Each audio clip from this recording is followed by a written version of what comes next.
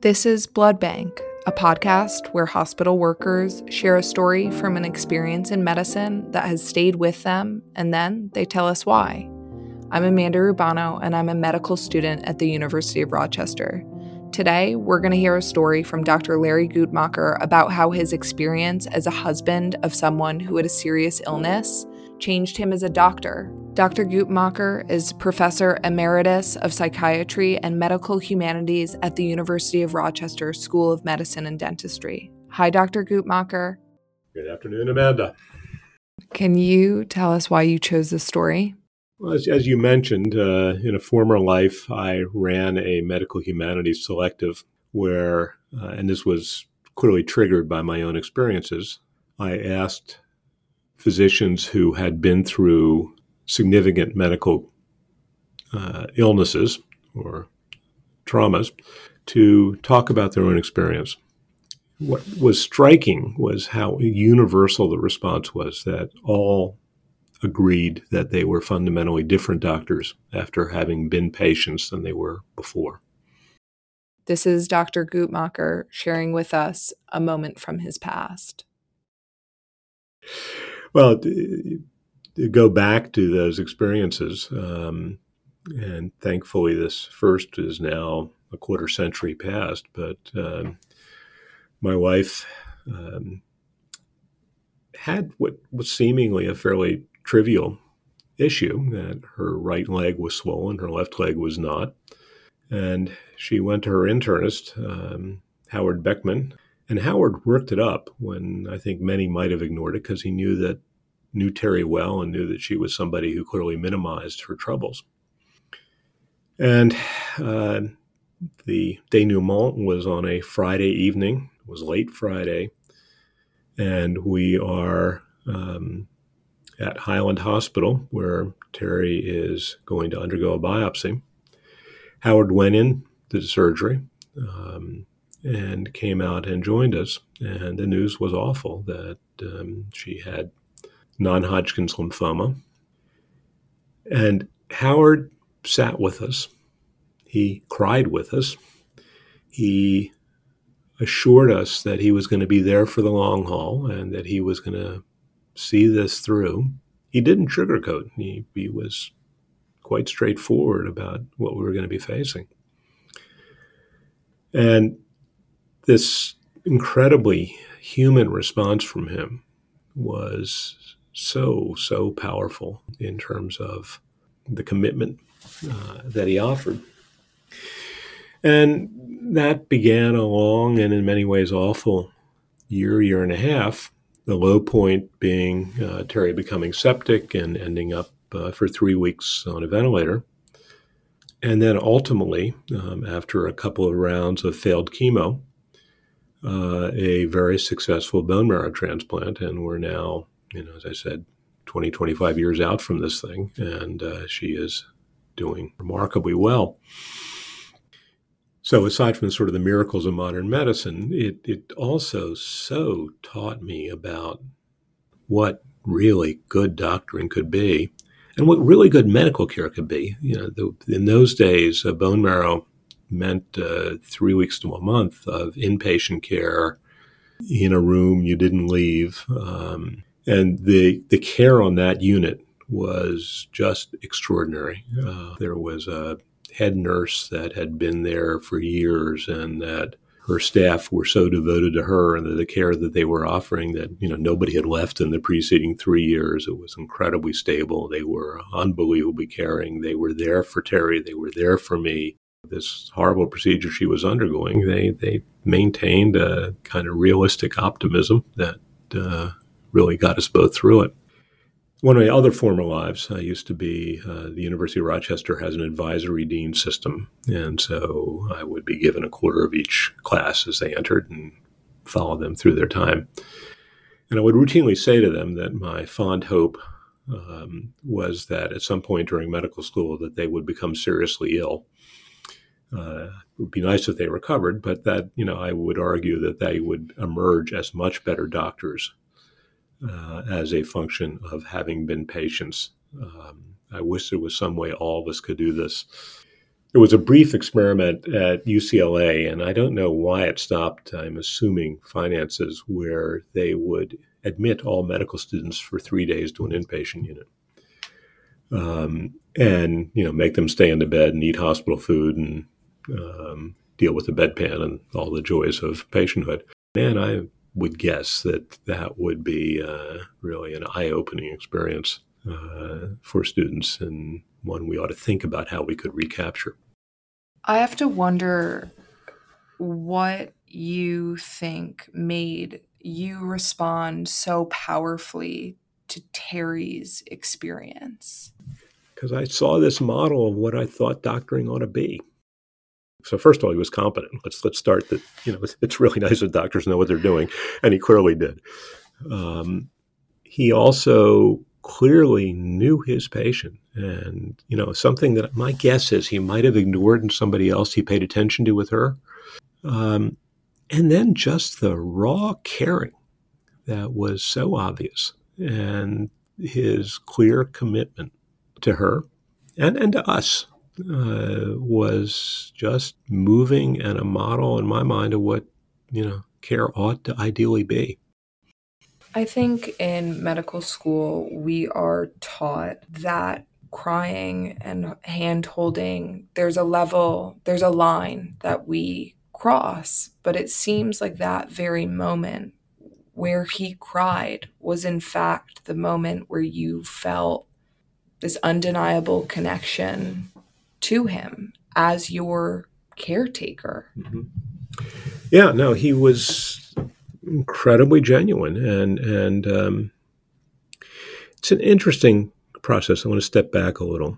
So I had an unusual background in that I did most of college night school and was 10 years getting a bachelor's, and worked in psych hospitals throughout that time.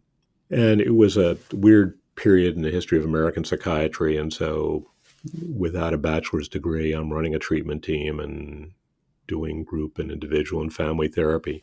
And I got to medical school, and it changed me in a lot of ways. There was some that was good. I became able to develop a differential diagnosis and put together a treatment plan and think in an ordered fashion. And I certainly picked up lots of knowledge. But I also stopped trusting my gut. And I've often wondered about why that was and how this happens. And I think a lot of it is, the whole process of medical education. You come in, you're violating all kinds of taboos. You're cutting up dead people. You are asking people your parents' age about their sex lives. You're doing all kinds of strange things that, nobody else does. And you're exposed to people dying. And most medical students have had very limited exposure, thankfully, to that prior. You're exposed to incredible pain. You cause pain. I had a classmate who simply, lovely man, the guy who we all would have named, we would have wanted for our doctor, and he just couldn't get himself to even start IVs because it was going to hurt a patient. He couldn't get himself to do it. So we're doing all these things that civilians don't do, and would be horrified, if you were to do this in any other setting. And so how do you come to terms with that? And I think part of it in the beginning is that you sort of wall yourself off. You do this because you got to do it, because it's a part of the trade, but you don't acknowledge to yourself how hard and how painful that is, and the raw emotion that's out there. And for a while that works. Now, the good news is eventually, hopefully, you get it back. So, I relearned eventually the importance of paying attention to my gut. But the whole initiation process and the whole process of the last year and a half, if we look at the horrors of COVID, if we look at the amount of work people have had to do, the stress everybody's been under, the dying patients, and the ever increasing rates of physician burnout, well, the obvious answer to me is we need to get better at taking care of ourselves. Part of taking care of ourselves is acknowledging and experiencing allowing ourselves to really experience the emotions that we have to deal with. What do you think is the lesson here for people listening? I think, for me, for the healthcare workers, that it's okay and necessary to experience the emotions. And you're going to be a much better doctor, and your patients are going to value you all the more if you are able to do this. You talked about crying with patients, and this is something I routinely do. No. Does it happen on occasion? Yes. And there's nothing horrible about that. Now, are there boundaries that are appropriate? Yeah. I would strongly suggest that nobody have sex with their patients. And some others that are less obvious. But yeah, the boundaries are important. But I think you've got to make a distinction between boundary violations and boundary crossings.